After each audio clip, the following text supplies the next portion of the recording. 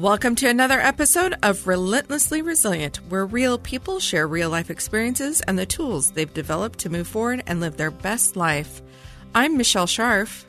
And I am Jenny Taylor. And Michelle, we're back with Lindley Baker. She was with us last time and told us her story of this idyllic marriage and how it flipped upside down after literally decades of happiness. Lindley, thanks for joining us both last time and this time. Can you give us a little recap of what we talked about last time, and then let's jump right into this next series of events and the lessons that you're going to help us learn today as we talk about resilience. Sure, thank you. It's great to be back. I grew up in Massachusetts as a member of the Church of Jesus Christ of Latter-day Saints. I got married when I was 21 in the Washington, D.C. Temple, and I raised 6 children in the church in 4 different countries. So we were in many different wonderful wards, and my husband served as a stake president for 9 years in Indiana. And one day he told me he was leaving the church. And after a few days, I figured out that was also leaving me. And eventually it was also leaving the kids. It's pretty sad what he's done to himself, but I'm here to talk about trying to take care of myself. I love how we're talking about living your best life. I mean, we use that in our introduction. We're talking to people who've been through hard things and living their best lives anyway. One thing for people who find themselves decades into a life they thought would continue, one thing that's really hard is not just losing maybe the other person to death or divorce or something, but you alluded to this last time, you kind of lose your identity. For so many years, I've been So's wife. I've been part of this picture, and now half of that picture just got yanked out. Can you talk to us a little bit about your journey trying to still live your best life, which, again, kind of required redefining you as an individual now separate from this multi-decade marriage? So I was very thankful that I had a good job that could support myself, because I know a lot of women, especially in a multi-decade marriage, don't have a way to make their own living at that point. And so I just thought, I don't have to deal with that whole dimension of divorce, and so thankful for that. I decided that I would join an orchestra. I have a master's degree in viola performance, and I don't always play every day at this point, but in other places I've lived, I've been in orchestras that meet like once a week and have concerts, and I enjoyed that, and I also enjoy going to concerts. So I was thinking about, well, as a single person, if you attend a concert, that's kind of weird. But if you are performing in the concert, it's not weird to go by yourself. So I auditioned for some local orchestras in Denver, where I was living, and I got into a couple of them and chose the orchestra that I would be a part of. So I was really excited about that. I had my job, my church family, my callings, and I felt like I had set up a pretty good single life for myself in Denver. My divorce was final October 1st, and in mid-October, I went on a week-long trip to Hawaii that I called my newly single trip. I know that when people get married, they go on a honeymoon to practice their new social status of being married. So I thought, well, I'll go on a newly single trip to practice being single. And so that was the middle of October. And the Lord's looking out for me everywhere. It was so amazing that my mother's best friend and neighbor was going to the same Hawaiian island that same week, just one day different. So I hooked up with them a couple times for dinner, hikes, and things, and it was kind of nice. The Lord was still kind of shepherding me, even though I was on my newly single trip. And then on Halloween, October 31st, so we're still in the same month that my divorce was final, my boss called me and said she was going to lay me off. They had some budget cuts, and I was the one that she chose. She only had to let go of one person in the whole group. And it just felt like I'm on this carpet, this newly single carpet, and just barely getting my balance. And it's ripped out from under my feet, and I'm just flailing. And you often say in this podcast, life's not one and done. You don't just get one trial, and I think my life would have been a lot easier if I still had my job. But the Lord is aware of us in all our circumstances, and maybe it was better, but it was certainly a difficult shock. So tell me a little bit, what's your financial situation looking like that? Because like you said a minute ago, you were grateful that you're gainfully employed. You don't have to rely on your ex-husband to pay your bills. Now you've just lost that employment.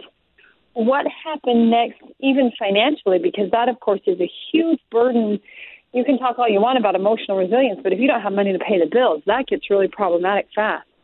That's right. So I thought I'd be able to find another job within the company. I was very well respected by most people, if not my boss, but it didn't work out. And I think it's because it was company policy for everyone to call up the old boss and ask how they were, and don't think she really liked me. So I wasn't able to get another role within the company. Through the divorce settlement, I got a house in Salt Lake City. It's a beautiful house up by Ensign Peak. It's a house that my ex and I had bought many years ago when we were planning on retiring and living near to a temple for a change, because we've lived far from temples, and go on missions. That was our plan for retirement. We were going to do lots of missions to the church.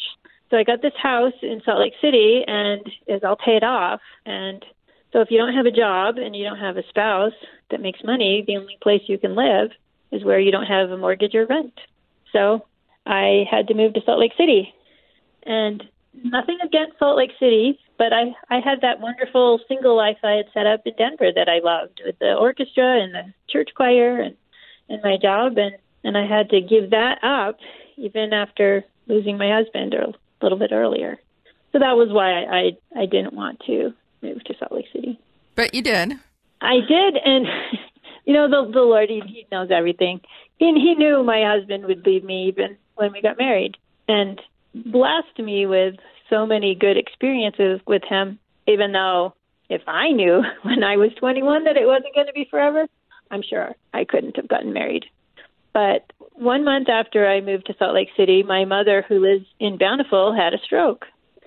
And so I was able to be close by and help her often through that. And now she's doing very well. She's mostly over it, for which I'm thankful. But it would have been difficult for me to try to take care of her from Denver while working full time. Another thing was I was trying to figure out, I'm very logical. You probably all figured that out by now. But I was trying to figure out, why? Why would I lose my husband and my job?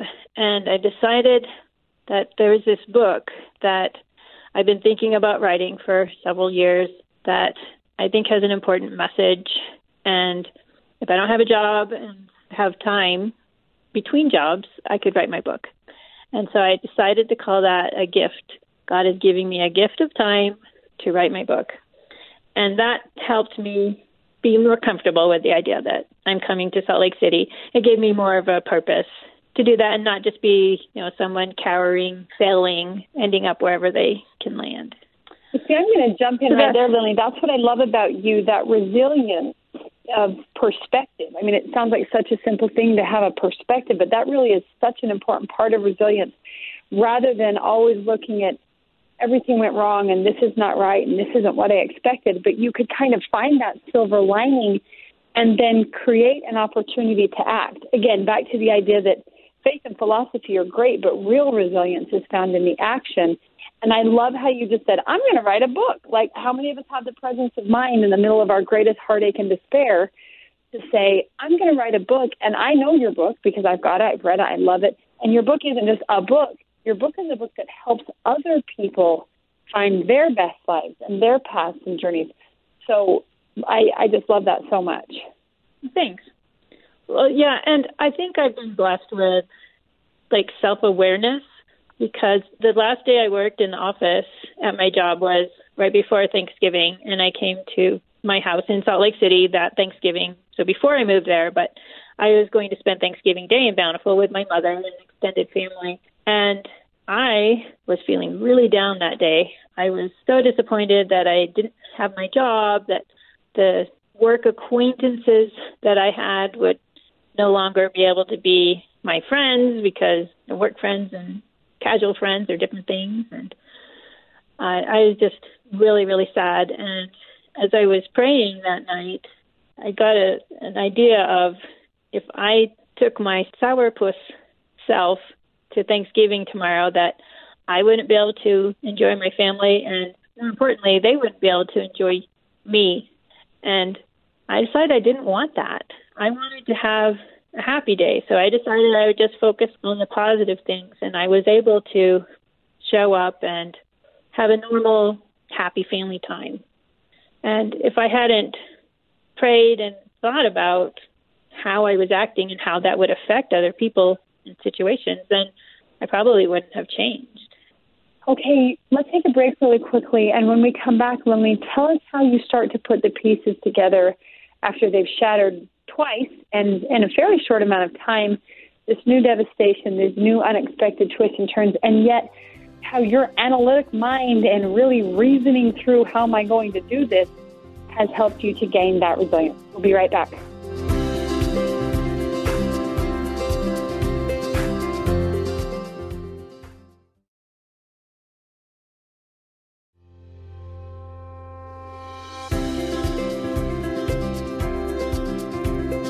And we're back with Lindley Baker, who's telling us her story of heartache that shortly after a divorce that devastated 35 years of marriage, she's now lost a job, which has required moving out of state, starting all over yet again.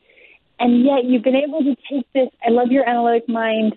Some of us, when we're in the middle of tragedy, are so emotional that we can't really think through things. And yet you seem to constantly be thinking through and analyzing and reasoning and thinking, well, I don't want to ruin Thanksgiving, so I guess I better just have a better attitude on Thanksgiving, or I don't want to just sit around and feel sorry for myself for not having a job, so I'm going to write a book. Tell us what action items you've put into place and what steps you've actually taken since that laying off of your job and to get to where you are today. So one other part of the whole puzzle is another challenge that we had this house that I said we had bought to retire in, and it was an older house, and we were actually going to just tear it down and rebuild a little bit smaller and modern, and that was no longer an option with my financial situation and no job. So I decided to start figuring out how to fix it up, and the Lord gave me a head start on what to focus on first, because there was a flood. My kitchen sink faucet broke, and I had a flood in that on Christmas Day. This was 2 days after I moved in, and I wasn't even home. I was at my son's house in Springville with his family for Christmas. So when we got home, it flooded the whole kitchen, and I'm like, okay, that's okay. This kitchen doesn't work. I have a kitchen downstairs. Well, that kitchen is directly downstairs, and that got completely flooded as well. So I ended up having no kitchen for about 5 months. I had to wash my dishes in the bathtub, and I had to repipe the house and rebuild both kitchens and lots of other things. So I was trying to think about, like, what do I do in my life? So what I started doing was to plan my time, so I would spend a significant amount of time renovating and organizing my home, and also a significant amount of time writing my book. So for me, that was better to have balance. If I tried to write my book full time, I would probably go crazy. I'm a numbers person. That's what actuaries are. And I had to learn the process of writing the book in addition to just writing it. Writing the book gave me a chance to feel like I was helping people in the future through the book, that I was being creative, and I could see my progress over time, gradually getting through the different chapters. And then with the house, it was the biggest event on Facebook for my friends during the pandemic shutdown. No one else was doing anything because everyone was home, but I was renovating my home, and I'd share pictures of it. If it hadn't been during the lockdown, that nobody would have really taken much notice. But it was fun to have my extended friends from all over the world be interested in my house. So that was another major project. So I was busy doing those things, and then the time was coming up to the anniversary of when my ex put that letter on the sofa. And I was trying to think, what can I do about that day? Because I don't want it just to be a day of bad memories and sadness. And so I decided to create a personal holiday that was on that date, May 26th, every year, and I named it Victory Day. And so the first Victory Day was 2020, and the victory that I celebrated was that I was not crushed by my challenges. And some people might think that's not a victory, but to me, I felt like it was something to celebrate because things were hard. I was still faithful in the church. I still was close to God, still close to my extended family and my kids. And so I thought, that's my victory. So those are a couple things I did. I love that. You have your own holiday. I know, Michelle, you understand the weight of those anniversaries, whether it's a death or divorce or what. It's as if the calendar doesn't even need to remind you. Your physical body can know when those hard days are coming. Yeah, I love how you turn that into something positive, because how many of us, when those anniversaries come around, it's dread, and it's not just the day that you dread, it's the week before it, leading up to it, and everything about it. And again, I'm just so impressed, Lily, at how you take kind of the analytic approach to exactly what you mentioned last time when you were talking about your early marriage with your husband. It wasn't a question of whether or not your marriage was going to work through an argument or whatever, just how are we going to get through this hard time, because you, at the time, thought for sure it would last forever. And Michelle and I have talked about that several times, how resilience isn't about asking why me, why did this happen, why did I have to go through this? It's about asking how. How am I going to get through this? How am I going to be happy on Thanksgiving? Or how am I going to rebuild? And I feel like you are just so strong at that, at being able to really step out of the emotion of it, even though you're feeling the emotion of it, but be able to kind of take some of that reasoning. Well, here's the goal that I want. Here's the thing I'm trying to work for. So I guess I better come up with some intermediate steps. I'm also impressed with how you regulate your time. That's something I think that's really helpful for those of us who are trying to rebuild our lives and pick up pieces. It can be really overwhelming to know that, first of all, I got to figure out what in the world I want to do with this new life and who I am and what my goals and dreams might be. And that alone is a lot. But second of all, even if I get to the point where I kind of feel like I can define what I want, then I got to get there. And we tend to want to try to eat the whole elephant all at once. And I love how you work through, maybe a certain number of minutes a day or a certain amount of time set aside, rather than trying to say, I'm just going to accomplish this and magically get my goal done. I'm going to be very, again, analytical in how I get there. I'm going to set aside a certain block of time. And I think that's something most of us could benefit from.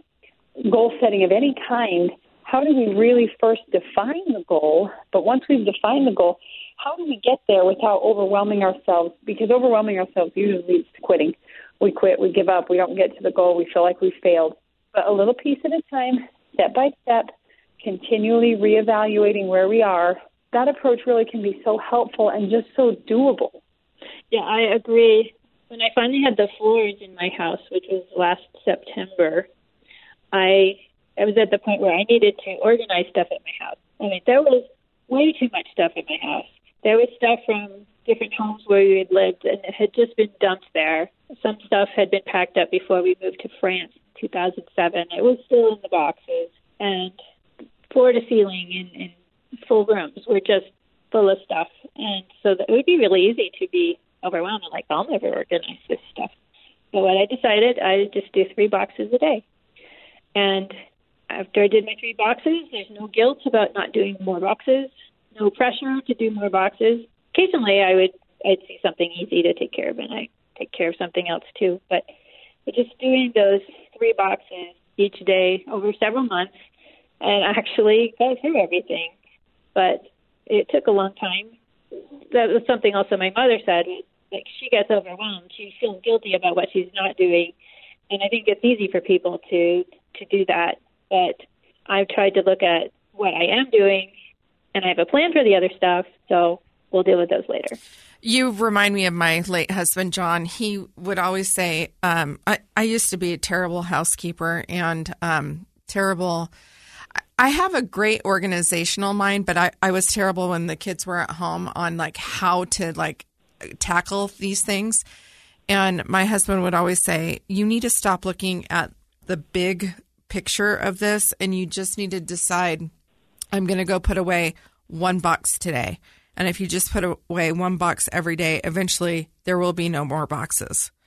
And it really doesn't matter when that end goal will happen. You don't even have to look for the end goal or like put that date on the calendar, because if you're consistent, it's going to happen, which is better than what it is now, which is not happening because you're overwhelmed.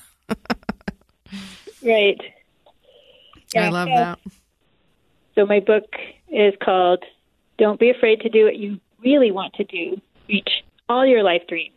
And I was so excited. It was a big goal, and I'm sure it's going to help a lot of people. Jenny likes it. Thank you.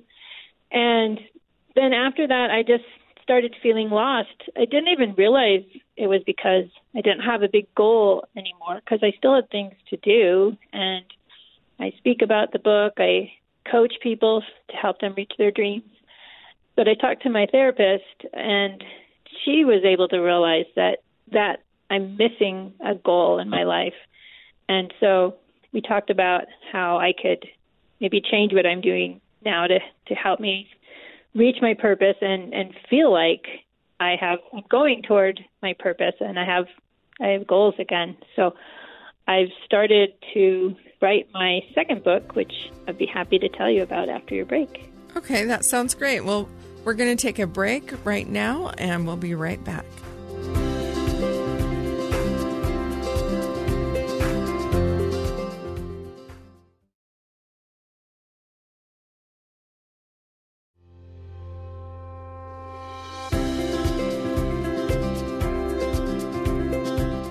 We're back with Lindley. Lindley, tell us about your new venture. So I've had the book in mind, but I just started writing it in the last few weeks. It's called Betrayed, Not Trashed. And when I first got to Salt Lake City, I didn't have a hairdresser, and I went to my mother's hairdresser, and we were talking, and I knew she was divorced, and she knew I was just getting divorced. And she asked me a question. She said, "Didn't you feel horrible when your husband threw you away?" Oh, and ouch. That question, well, I didn't answer it because I had never thought that he had thrown me away. And I realized that she thought her husband had thrown her away, and that had affected her self-esteem. And she just felt horrible for many years, like she was this worthless failure of a person. And I thought, that's not right. If your spouse leaves you, they've betrayed you. They've betrayed that marriage vow they took a long time ago. They didn't. It's not something you did. They did. So when you're betrayed, your value doesn't change. Benedict Arnold betrayed the United States. The United States value didn't change. It had some new problems. Right. And when we're betrayed, we have new problems, but our intrinsic value hasn't changed. And that's my message to women or anybody that's been betrayed. You are still an important person. And in the book, I go through how I thought about different things. And I mean, at first, I didn't even know what to think about. I got this divorce counselor, and I said, I have never had one thought in my whole life that I might be divorced someday. So I don't even know what topics I should be thinking about. Tell me what to think about. So this talks about thinking about, what's your name? Do I wear a ring? How do I continue to mother the children? I mean, all these things that it will talk about how I thought them through, and everyone needs to come up with their own answers. But I thought it would be helpful for the readers to see how someone went through it with an attitude that it's a how thing, it's not an if thing, it's not life is over. And the process of creating this new book has given me, again, some more purpose in life. I find I need to be creative in some way. So I'm enjoying the process, and I'm not rushing through it. I think it'll come out sometime next year, 2022.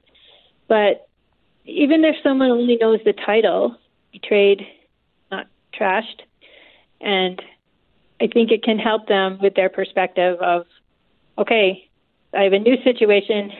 I might have some new problems, but I'm still me. I'm still valuable. And I mean, if you're religious, God knows you. God knows me. He knows my problems. He knew they were coming. He's blessed me through them. He'll bless me in the eternities. And life is going to be okay. Well, that's awesome. And I'm glad that you've figured out how to funnel your energy into a creative outlet that can possibly serve and help another person. You know, I was reading a Brene Brown book, and she has a quote, and I'm going to mess it up because I don't have it pulled up in front of me, but it's something like write your story. One day, your story is going to help somebody else, be the roadmap for somebody else who's going through something similar. And so, you know, Jenny and I both have talked about writing books. You know, I would like to write a book on losing a husband to prostate cancer at a young age. It doesn't happen very often, and there wasn't any resources that I could locate to even help me navigate the waters I was in. I had a lot of questions, and I didn't find many answers. And so I'd like to write that roadmap for somebody else if they should find themselves in a similar situation. Well, thank you for coming on with us today. Before we go, I'd like to just hear, what does resilience mean to you? If I had to sum it up, I would say it's not losing faith, not losing the big picture, trusting God that it's all going to work out in the end. And he said, all things work together for those who love the Lord. And so realizing that it doesn't help to just lay in bed all day or to feel sorry for yourself, but try to figure out something, anything to do that's positive and move forward.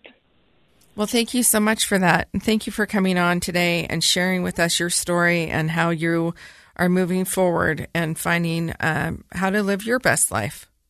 For those of you listening, subscribe for free to the podcast. And if you like what you've heard, give us a rating and a review. If you know someone who has a story about real life that they're willing to share, or you are willing to share, you can send us an email at rrpodcast@ksl.com.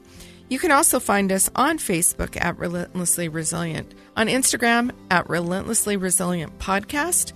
Feel free to reach out directly in the direct message. If you'd like to contact Jenny or I, one of us will be in touch. And remember, no matter what you do today, please remember to be kind. You have no idea the struggles other people are facing in their lives. Have a great day, everybody. Bye-bye.